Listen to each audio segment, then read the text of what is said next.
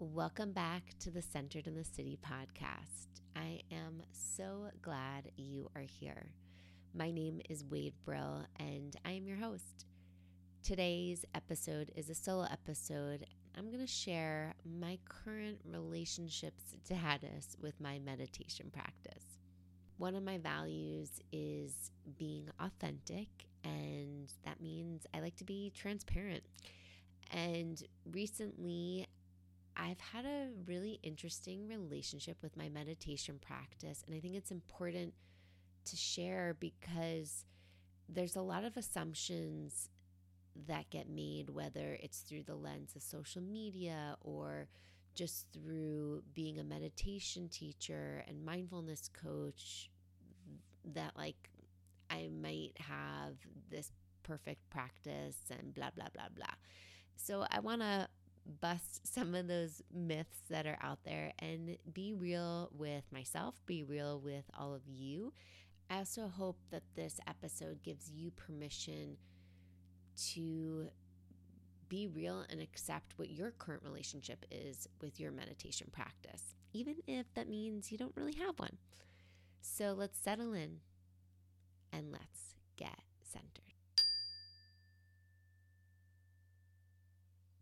Starting October 1, I am hosting a month-long mindful moment meditation series that is inspired because I have so desperately wanted to get back to deepening and expanding and sharing a meditation practice with community. So, little behind the scenes is I'm facilitating this series from a selfish perspective because, I want it, I need it. I'm looking to deepen and expand my own personal practice and want this opportunity to really sit and play with these various mindfulness pillars that we're going to explore in our series because I've been wanting that. My heart has been wanting that, and I crave being around community right now. Even if it's virtual, I know how powerful it still is. Now, if I'm craving this kind of support, I know other people are. And so I wanted to get this program out there, get this series out there, and make it accessible to other people. For the last few months, I'll be real, my meditation practice has been a little bit robotic. What I mean by that is I've been sitting for maybe 5, 10, max 20 minutes in the mornings, but I haven't felt present. I haven't felt focused. My meditation practice has been with the intention to rest in a breath practice or rest on sounds, or sometimes I will use a loving kindness mantra or practice. But I have been feeling so scattered in my meditation sits that I've kind of zoned out, and it hasn't felt as nourishing. And first of all, as a teacher, I know that's okay. That's sometimes what happens. We go through these cycles where our practice feels really pleasant and where it doesn't. And sometimes it feels just really neutral. And so I've been observing that unfolding for a while. And I know what supports me in the past is being in community, is learning from each other, is having an opportunity to carve out actually more space in my life to meditate, to get interested, to get more curious and not just go through the motions. And when I can practice outside of my current morning ritual of meditation, I then have more richness, more things and insights to incorporate, and it typically enhances then my daily practice. Also, as I've shared in some recent podcast episodes, some solo episodes, I've been in a few months of some deep healing work. And so I've been exploring with different spiritual modalities and different rituals that I've been practicing. And I started to do morning pages this summer, and I started to journal in a different way. For those that don't know what morning pages are, I'll link in the show notes an episode I did with Jacqueline Fish. Is actually episode 161. And again, I'll link it in the show notes, where we talked about morning pages. And it's always been something I've wanted to do. I've also talked about morning pages with my guest, Amy Blackman, in a different episode around creativity. So I'll also link that in the show notes. And so it's been something I've heard in the spiritual self-help space for many, many, many, many years. And being a big journaler, I was like, nah, I have my journaling practice. I like my relationship to it. I don't really need to do morning pages. However, I recognize that was kind of like shutting me down from this experience. So I was like, this is not in alignment with my values of exploration. So I thought, you know what, let me give this a try. Let me see what these morning pages are all about, what committing to this for 30 days would look like and feel like. So part of the morning pages practice is the first thing you do when you get out of bed. Like, if you can, before you even go to the bathroom, before you look at your phone, before you have water or coffee, is to just write 3 pages of consciousness, of stream consciousness. So I did that. Even when I went backpacking, I brought my journal and I kept it up. Having this morning page ritual shifted my practice, meaning that I wasn't meditating then first thing anymore. And I then noticed, these morning pages were kind of stirring up various thoughts and experiences. And I felt like I also had a space to get them out, that sitting on my pillow to meditate actually felt unskillful right after, because I had created all of this muck in me, and it felt a little too overwhelming for me to sit and meditate and be with it all. So there's a little bit of avoidance that started to happen within my meditation practice. And I want to share this for multiple reasons. One, to just know that if you are somebody who's experiencing a lot of unpleasantness, or you just maybe even notice that there's some trauma stored in your body, or something is present for you where it feels too much to sit, know that that is normal. And there's a discernment between avoiding your meditation practice because the unpleasantness of sitting feels too overwhelming and it feels harmful. And there's a discernment then between saying my mind is too busy, this is too difficult to sit with and still my mind, that I'm not good with meditation, or I have too much on my mind, I can't sit here and I shouldn't sit. And there's a discernment there, because one is around if we're experiencing trauma in the body, that it can be harmful to go right at it. And we need to have some skills and tools of how to titrate and be able to learn how to sit in a meditation practice and titrate the focus so that our whole system doesn't get activated. And that's not really taught on many of the apps, and that's not really taught in a lot of places where people get their guided meditations from these days.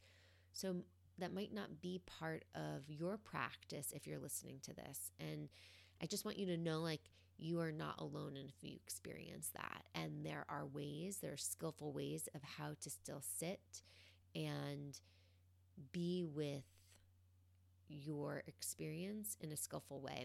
If you feel that feels right to you, again, you get to use your own discerning knowledge, your own inner compass of what feels right.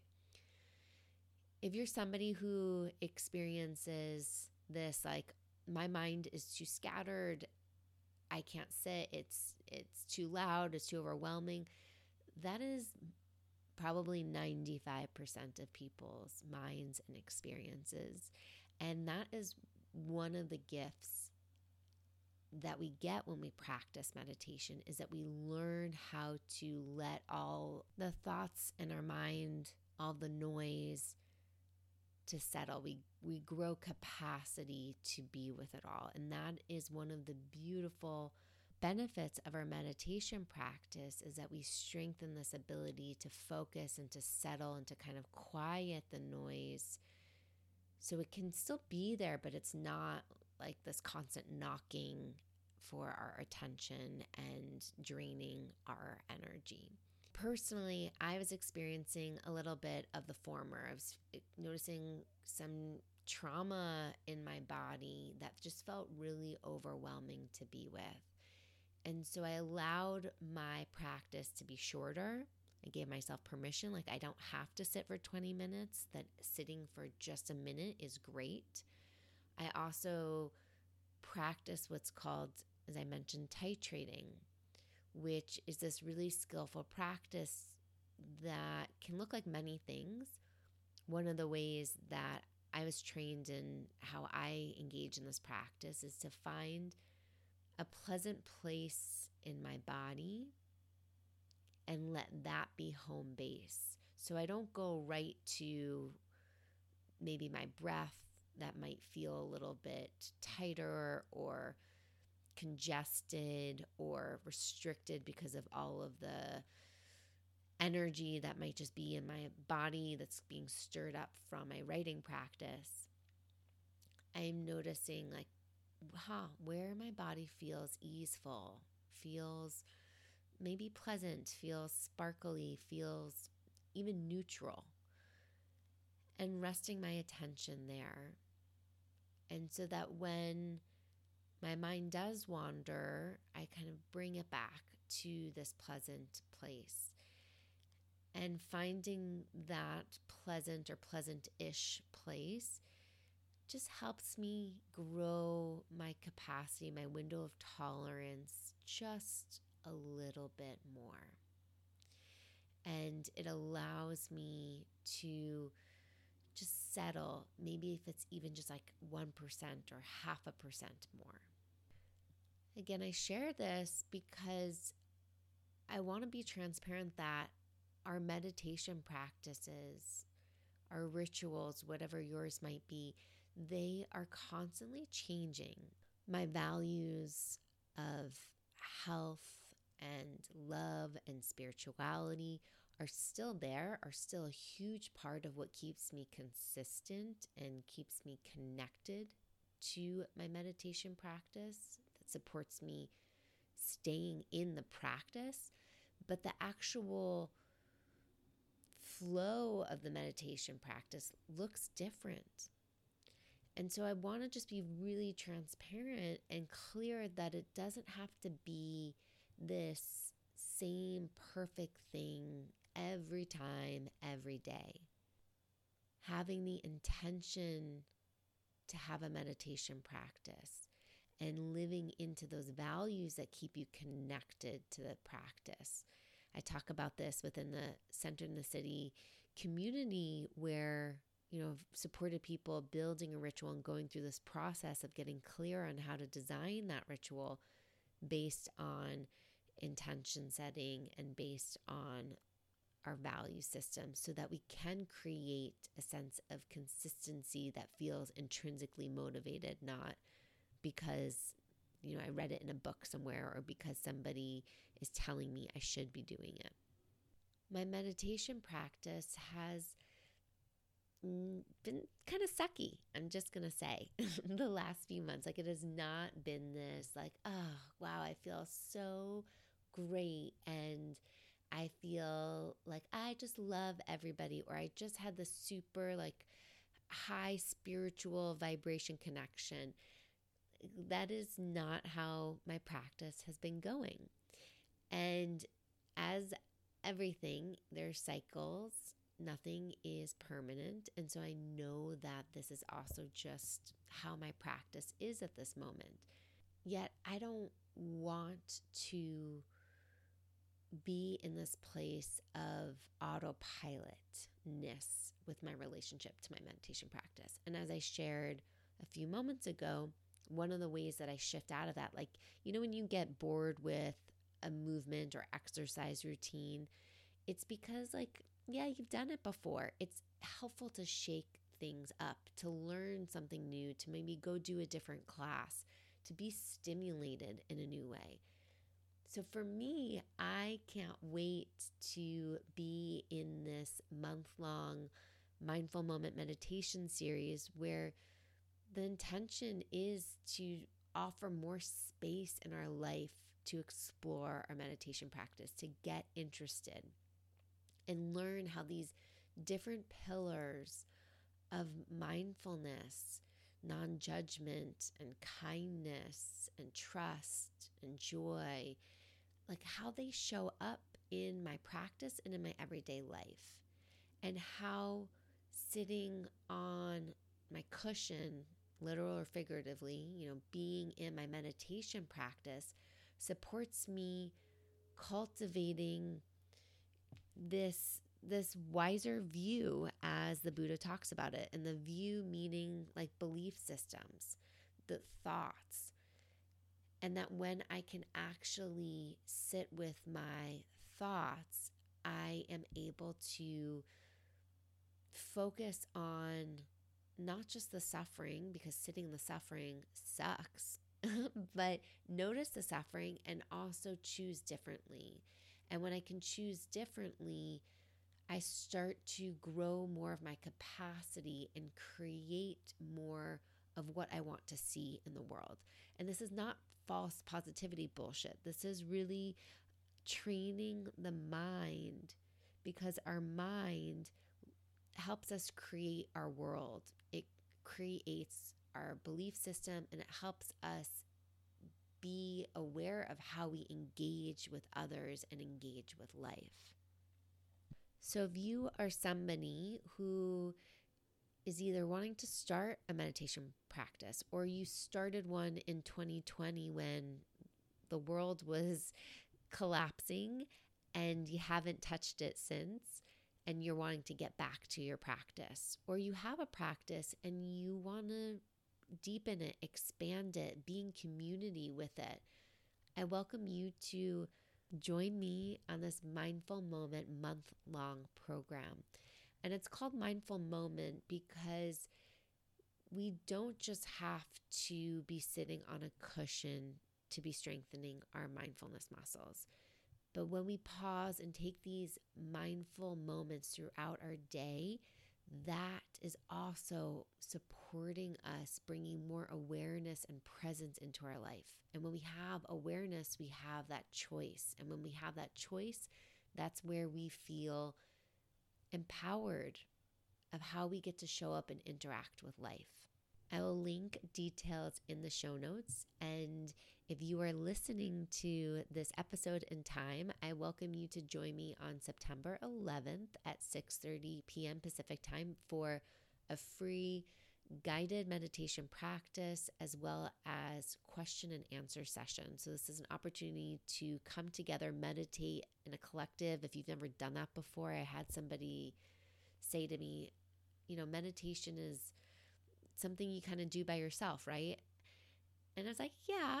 And it's so powerful when we do it in community, even in a virtual setting. Let me tell you, I've done many virtual silent retreats, and they have such a huge impact.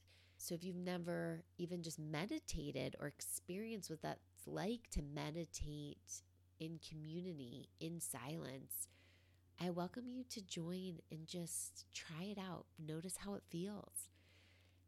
And then we will also have time for question and answers. So come with any questions you have, curiosities you have about the program. And I can't wait to be with all of you and use this beautiful fall season as this opportunity to get cozy with ourselves, get intimate with ourselves, and take this time to go inward so that we can connect with ourselves, and then connect more intentionally with each other, with the world. So thanks for being here as always. Feel free to share this episode or the Mindful Moment series or even the guided practice on Monday, September 11th with somebody in your life and community. Thanks again for being here. Until next time, stay centered.